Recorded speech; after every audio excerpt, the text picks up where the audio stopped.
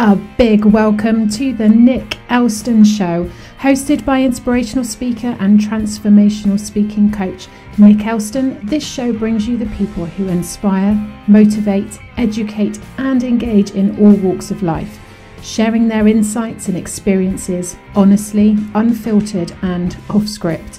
So without further ado, let's get stuck into today's show.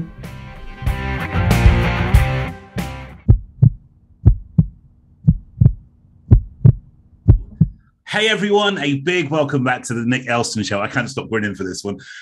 It's season 4, episode 10. And do you know what? Usually, to be fair, I've got to introduce you to my guests to explain who they are and where I met them. But you'll know this one. Ladies and gentlemen, it's Jackie Weaver. Big round of applause. Jackie Weaver, welcome to the show. Hello there, Nick. Pleasure to be with you. Thank you so much. Now, our paths crossed through the power of LinkedIn and stuff. But of course, they crossed a lot sooner than that. And actually, kind of what prompted me is I saw your appearance on Mastermind recently. Very impressive. Thank you. Now, for those who have been living under a rock for a little while, that you kind of shot to internet fame throughout lockdown with the COVID kind of related council meeting through Zoom. There's the links in the bio, actually, if you want to check that one out.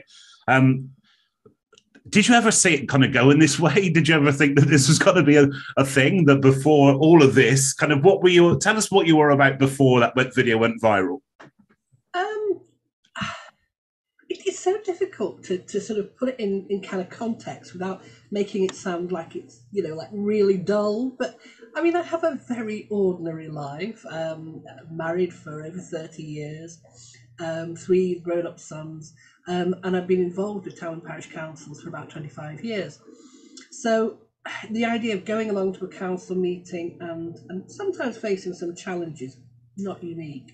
I must say that particular one, I've never come across such hostility and anger, never. I mean, I'm often asked that because the last thing I want to do is give people the impression that, you know, if you dare to dip your toe in the water, you're probably going to find that. That's not the case at all. So having experienced that, it was a kind of like a wow moment. But then 2 months go by, and you know, if it can take people's minds back to how we were all kind of in that moment. We were coming up to Christmas. Christmas was going to be so different. We had no idea what it was going to be like, and I think everybody, you know, it's always dangerous speaking for everybody, but certainly all I'd got in my mind was how am I going to get through Christmas. How's it going to be different? How can you meet everyone's expectations? You know, what's going to happen, etc. So handfuls come December was no longer on my mind. Do you think actually that I certainly see in my space around kind of mental health, and even from the public speaking point of view, have Harvard considered public speaking a greater fear than death, as you've probably experienced more than ever right now with all your appearances on media. But do you feel that actually fear was a big driver in terms of setting the tone of a lot of virtual conversations? Do you think that that situation would have happened in person, given the right circumstances? Or do you think actually there was some, should we say, safety or a lack of filter when it comes to a virtual call? I think you are right in many occasions. I think that whole virtual meeting thing is something that I think we're beginning to get to grips with. But I think in those early days was challenging for us. However, knowing the players for several years before, I don't think it would have made much difference if it was a physical meeting. Interesting. So I used to run, I've never shared this on here before, so you're kind of bringing something out of me as well. So I used to run a pub locally, just north of Bristol where I live, and it was run by the council, and it was called the Ratepayers Arms. Really cool. And this pub was actually owned and run by the council. So as one of the kind of stewards of the organisation, I would attend council meetings. And as you said, it's such a passionate environment because there's a lot of beliefs and there's a lot of passion, and people go into those positions because they genuinely have a desire to help people. They genuinely have a desire to do some good in their community. But obviously, as you said, that can really conflict with other really strong opinions in the room, couldn't it? I think that if that's the motivation behind somebody going forward as a counsellor, then I think we have that kind of, they used to call it robust debate. Yeah. And Yeah. I'm okay with that. Well, I'm okay with it. I don't really like it. I much prefer consensus, but there you go. But, you know, I accept that exactly from the point that you were making. However, that's not everyone's motivation in going forward as a councillor. And one of the things that I've been trying to do over the past 12 months is encourage what I call the unusual suspects to get involved. So in many ways, it is the very people that you were talking about there who have that passion for their local community and want some mechanism for moving things forward in their community, and a parish council is wonderful for doing that. But we do have some people for whom being a councillor is the objective. Yeah. Of the community. So is it kind of very kind of ego fueled in that sense? Is it status driven? It can be. Yeah. And again, last thing I want to do is put anybody off. That's in a minority, but it is a vocal minority, and as you saw in Hunthorpe, it has a hugely detrimental effect to the council. And again, that's one of the reasons I keep pushing the unusual suspect kind of campaign, because I really want to fill up those seats with community-minded people. Yeah. You know, because that, in a way, is a solution. Yeah, absolutely. And how have your interactions been in those same circles since? Obviously, things have changed a lot since, and not just in terms of your fame and visibility, but also it's kind of been a situation which is very openly kind of critiqued and criticised from other people's point of view. And there was also, you kind of strode into some big kind of conversations around things like sexism as well. And that's really interesting that kind of what started out as kind of like trying to manage a Zoom call turned into this big kind of national conversation. How has it affected your relationship with those councillors and people around you? I guess I have a lot of benefits in that I'm well known in Cheshire. And not for throwing out time at the pub. So I have a reputation that I've built up, I hope, over the best part of 25 years. So a lot of people know me, and they know me over a long period of time. The other thing is that I'm not. I guess that I'm a bit like what's that character called? Nanny McPhee. So my job with councils is I don't stay with them. When they have problems, I come in and resolve the issues for them, and then I go away again. Okay. You know, unless you have an issue, I don't hear from you. So, I mean, in the case of Hunthorpe has now gone from strength to strength. New councillors have been elected. They were contested election. The public really got behind it. They renamed themselves a town council. Really good idea. It was for two reasons. One, they are certainly big enough. I mean, they're very close to Manchester Airport, have a really good shopping centre there as well, big enough to be a town council. And it was their way of kind of saying, we are different, and they are. Consequently, I don't hear much from them at all. Interesting. I think when it comes to that kind of element, like I said, it'd be quite easy to look at these situations at rise. And how did that Zoom call get released? I don't actually know that. How was it released into kind of public domain? I only found that out latterly because the way in which, now, back up a little. Up until the 7th of May last year, local councils, and that includes town and parish councils, were able to hold virtual meetings. Yeah. Post-May, we haven't been able to, and we keep pushing government to change the legislation to allow us to.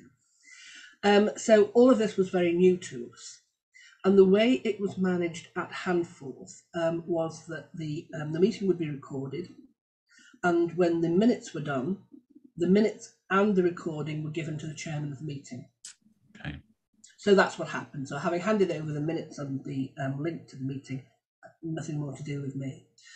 And then, as I say, time went by. My understanding is that, as is their usual way, they posted it on the website.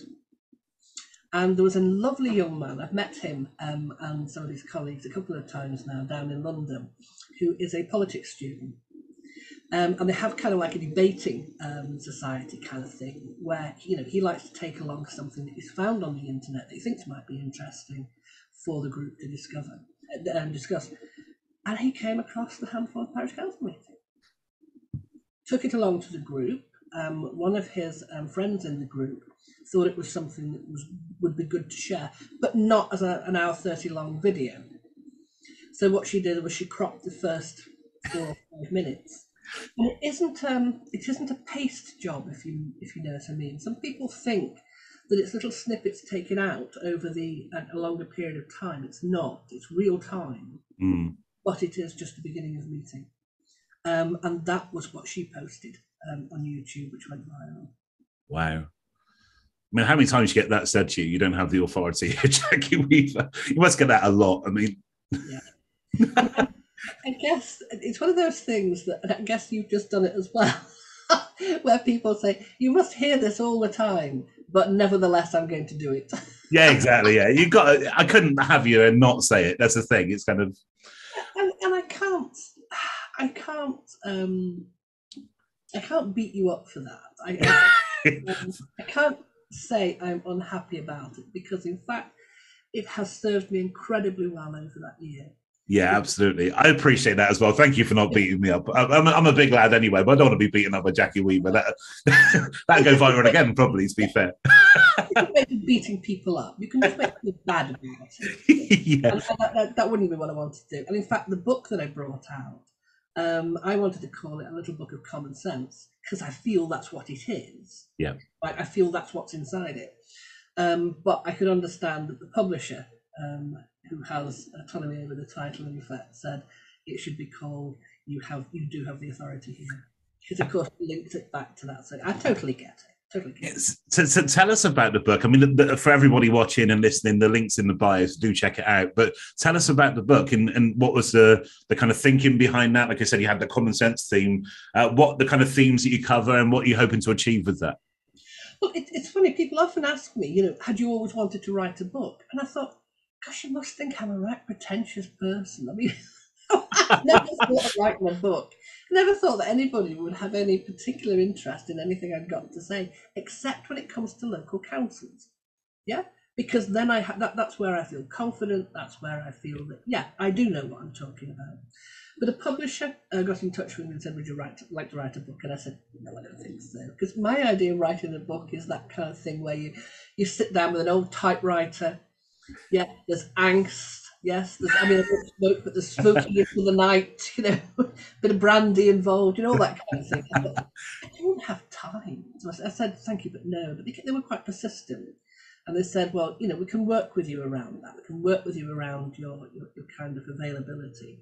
So that, let's put together something that's not kind of like a novel, beginning and an end. Let's put together something that's kind of more, I guess, snapshots. Yeah.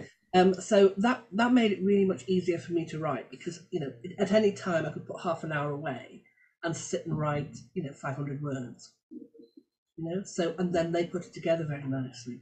But when they were asking me about the book, he said, well, what would you like to write about? And I thought, well, what do I know? Because they will say, well, write about something you know. So I thought, well, I know about parish councils. But then I thought, we probably want to sell more than 7 copies. So I thought, that's not going to work, is it? And then so I gave it a bit more thought. And one of the things that my husband and I often do, that moment when you and your partner are getting into bed at night, and you have that kind of moment of, not every night, but moment of reflection over the day. And the number of times Stuart, that's my husband, and I say, it's bleeding common sense. Why aren't they doing this? And I thought, that's what I would like to write about, a book of common sense. And I guess for me, there's lots of things in there, because actually it's been shortlisted for the Business Book of the Year. Yeah, I saw that. That's amazing. Well done. I thought, although, to be honest, Nick, it's a very long shortlist. Yeah, but you're still on it. That's the main thing. Still on it. Yeah. And there must be one person somewhere that's written a book that isn't on it, but but it is an honour to have been selected. And it's kind of full of things like my strategies. I never like to say I give advice to people. Nobody ever takes advice. Okay, so what's the point of giving it to them? But what I do is set out things that I have found have worked for me. and maybe you might like to try them.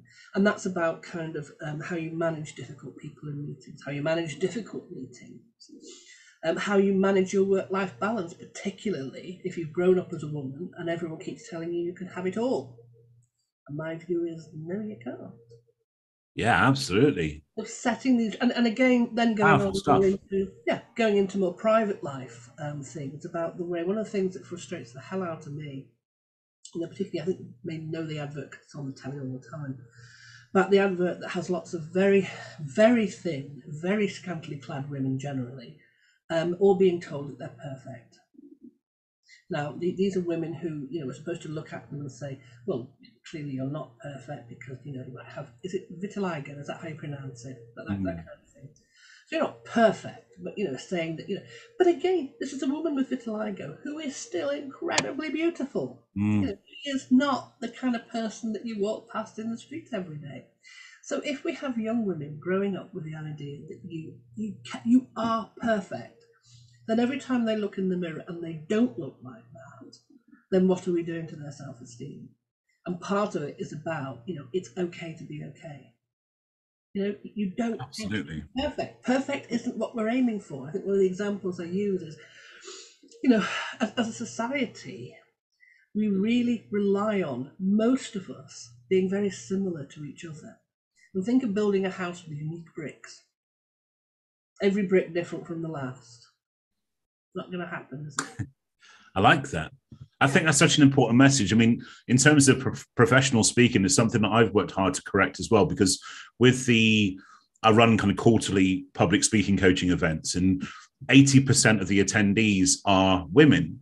But when I get to, especially to stadium and conference level, where it's big events, then 80, 90% are male. There is still that disconnect where, like you said, traditionally, where you've not had that platform to deliver your message, but you've been told that you can. So, and there's a difference, isn't there, between what you're told and what's actually possible, I guess, in that sense. So the more work that you're doing on this front, I think the more that you're really kind of readdressing something that needs to be done. So well done, I think.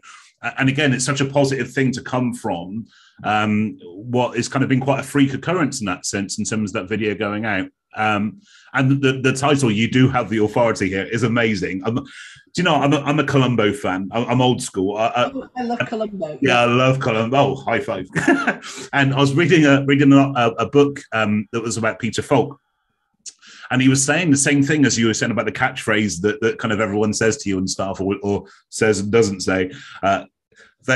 He was saying that just one more thing. He said that he said you either go push against it or actually you go with it. And like he said, he managed to create so much good in the world through harnessing that catchphrase. And so I think what you've done is phenomenal. And you have your podcast as well. Is that correct? Yes. And again, it's one of those things that, people have been generally incredibly kind to me. So when I've done something like, I opened the Brits, for example, you say that so matter of fact. That's kind of like head blown. That's crazy, isn't it? That's so cool. Well, I turned them down twice. That's it. That's even better. That's even cooler. They asked me first of all, and I looked at the diary and I thought, I feel really strongly about not bumping somebody, quote, smaller out of the diary for somebody bigger. It's just one of those things that I couldn't live with it. Even if nobody knew, I couldn't live with it. So if I've got a commitment in the diary, it's a commitment in the diary. Right? Yeah. And I had one. So I couldn't go down to London. And so I said, no, I just can't fit it in for the time. And they came back and said, well, what if we sweeten it with, bring your husband or partner, stay over in that nice hotel, but no, because I still can't make it because of the diary. None of that changes. So I thought that was the end of it. And then they came back to me and said, what if we do it virtually? We'll send a team up to film you, and then we'll send a team to the other 3 locations, and we'll put them together in that way. I said, yeah, absolutely. Because it was only the time that was stopping me from doing it.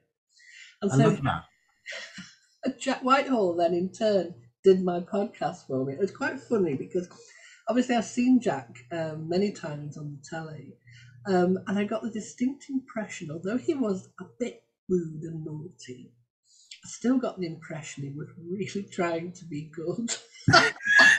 Like it was his granny that he was talking to. The other thing. I love that. This show is sponsored by Forging People, transformational speaking coaching. Are you truly being heard in life, in business, in education, even at home? Your ability to deliver any message with clarity, power, and emotion will have an ultimately defining impact on your success as a speaker, leader, and influencer. For more information, contact team@forgingpeople.com. Are you truly being heard? It's time to find your voice.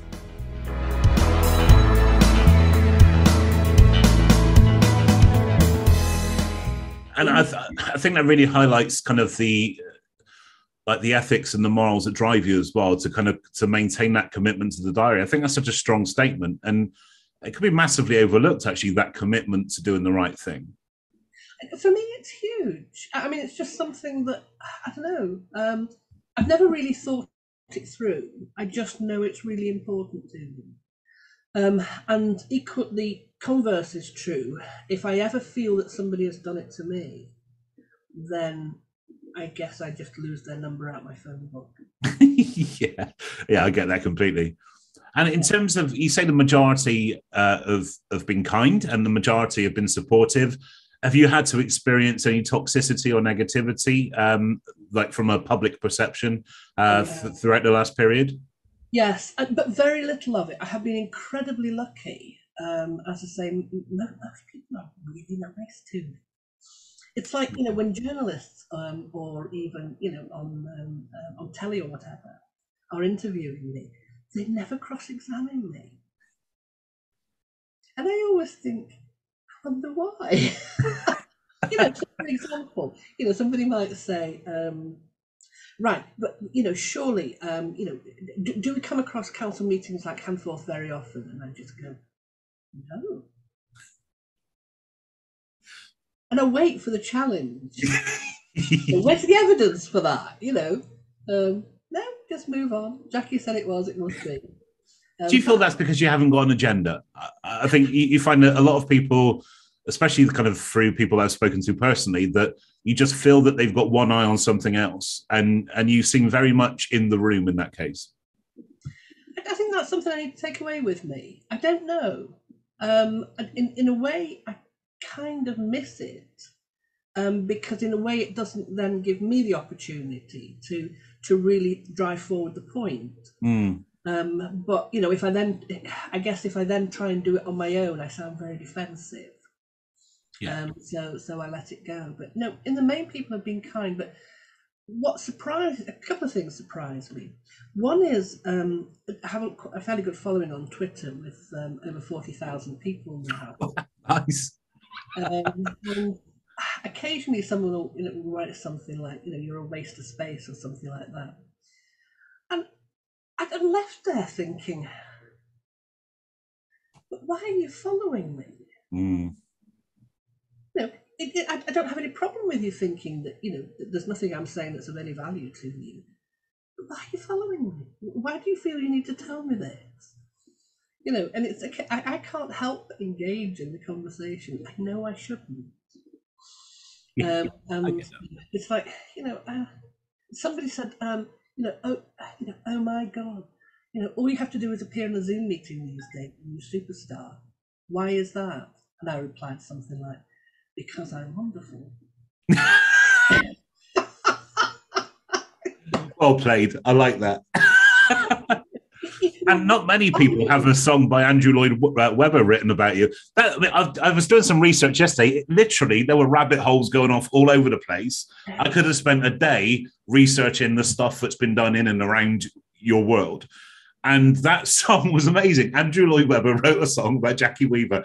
Crazy, but amazing. I mean, I know this sounds awful, but I don't actually read any of it. Okay, interesting. And I don't watch myself on telly unless I'm suddenly caught on telly. You know, we might be watching something and then suddenly something comes up that's been recorded weeks ago. Yeah. I don't watch it. So you mentioned like Jack Whitehall, and obviously with Mastermind, it was Celebrity Mastermind, wasn't Mastermind kind of Joe Public. So you're coming into kind of close proximity with these kind of celebrities from different backgrounds and specialisms and stuff. How have they been receptive of you in that sense? Have you had positive experiences with most? Again, is it like general public? Oh, that pause was far too long, wasn't it? There's something there. It's always the same with me. If I tell you exactly what I think, it comes out straight away. If I feel I need to edit it, then I can't think of any words while I'm processing. There's a pause. Yeah, I need to get that politician's way of filling that gap with something. I think I've met two different people. I think I've met some incredibly kind personalities, as I would call them, irrespective of whether they're presenters or whether they're stars in their own right, that talk to you like an equal. Yeah. And I have met others who on the screen are your most ardent follower, etc. And as soon as the camera goes off, do not even breathe in your direction again. Wow. So I guess for me that's kind of like the two different kind of people that I come across. Yeah. Wow. Absolutely. Yeah. And in terms of kind of, do you find that you're very resilient in terms of going into situations that are new and potentially daunting, like going onto Mastermind or onto the Brits? Or how are you in those situations? Do you find it easy to adjust? Is there a mindset thing going on? It's again a really interesting question. I do it. I come out the other end, and I go and do it again. So I guess I'm okay with it. I guess that part of it is also it's so difficult to convey how busy I have been. And there comes a point in that kind of busyness where you have no time to process what you're doing. Mm. So that no matter where you are, what you're really thinking about is what you're doing next, not what you're doing now.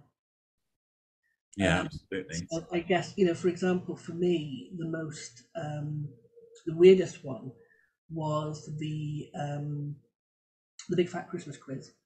Yeah. Live audience,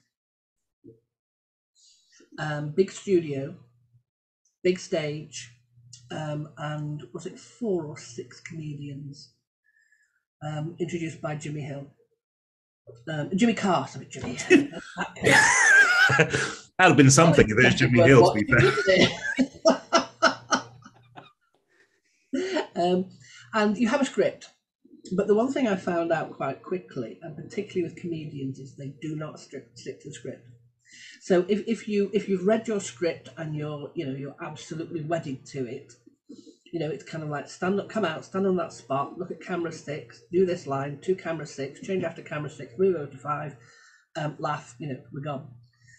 And then you walk out, and we start off, as we had planned. And then Jimmy Carr goes completely off message and says, "You're really good at this, Jackie. You come here and do what I normally do." So now he's moved me onto what was the podium for asking questions. He said, "There you are. You read these questions." And I'm thinking, I wonder if we're still on camera 5. Everything goes through my mind. And the next 5 minutes are a complete blur. Wow. So it's kind of like I've shifted into autopilot. I've got rid of everything else round about me. So I'm not even seeing the audience. I'm not seeing anything else.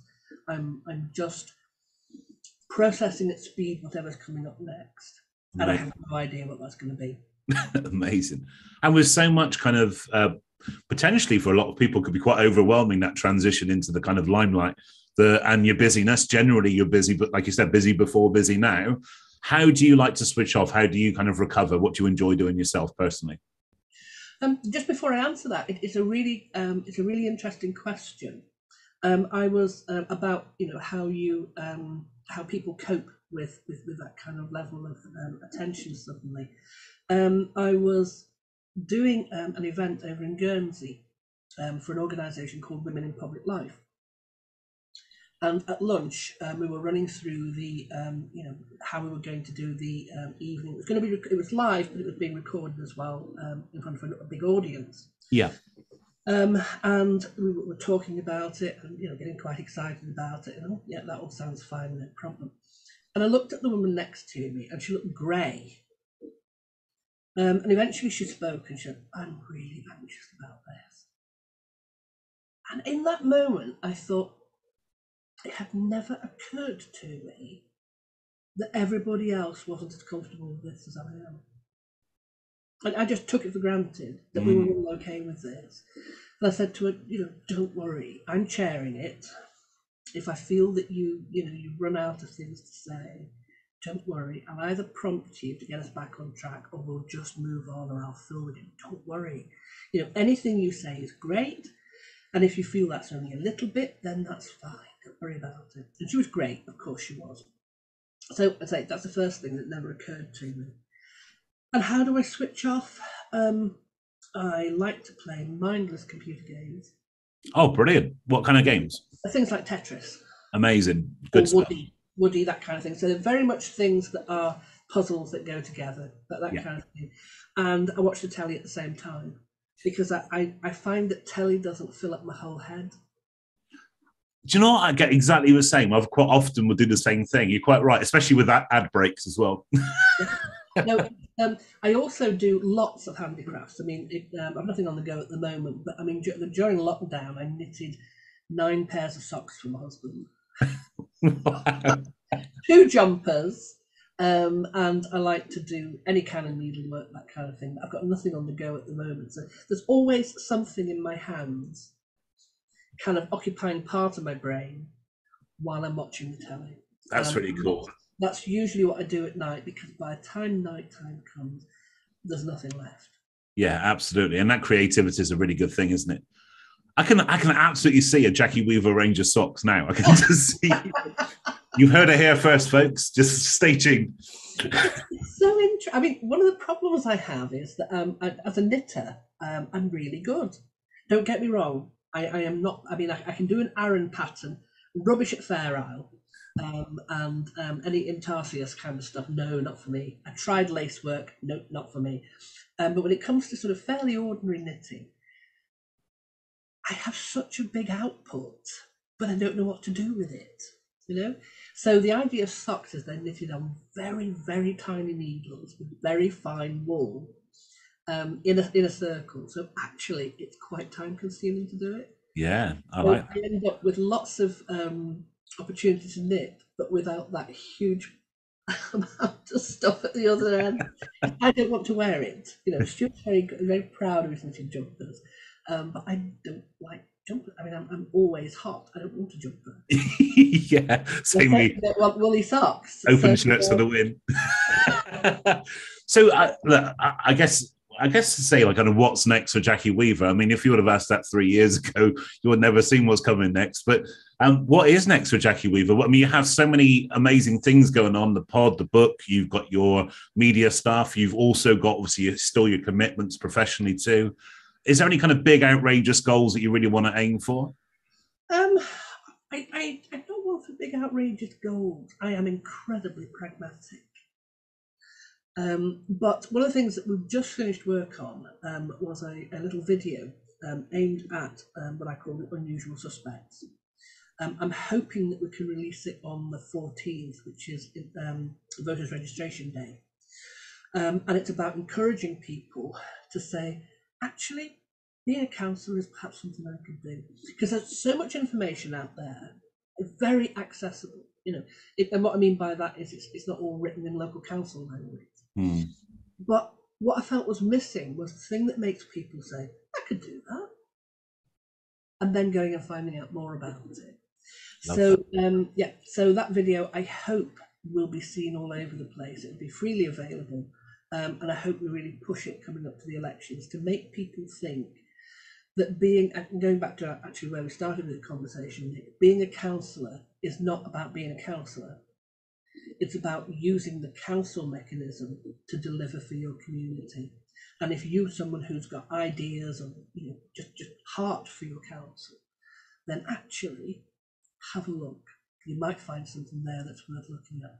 And, you know, if you're looking for more written information, have a look at the NALC, that's nalc.gov.uk website, on their Make a Change campaign. Amazing. All about encouraging those unusual suspects to get involved. Love the sound of that. Great stuff. Great stuff. The other thing for me, which is kind of the legacy of the last year, is that I think our local councils, our town and parish councils, are more visible.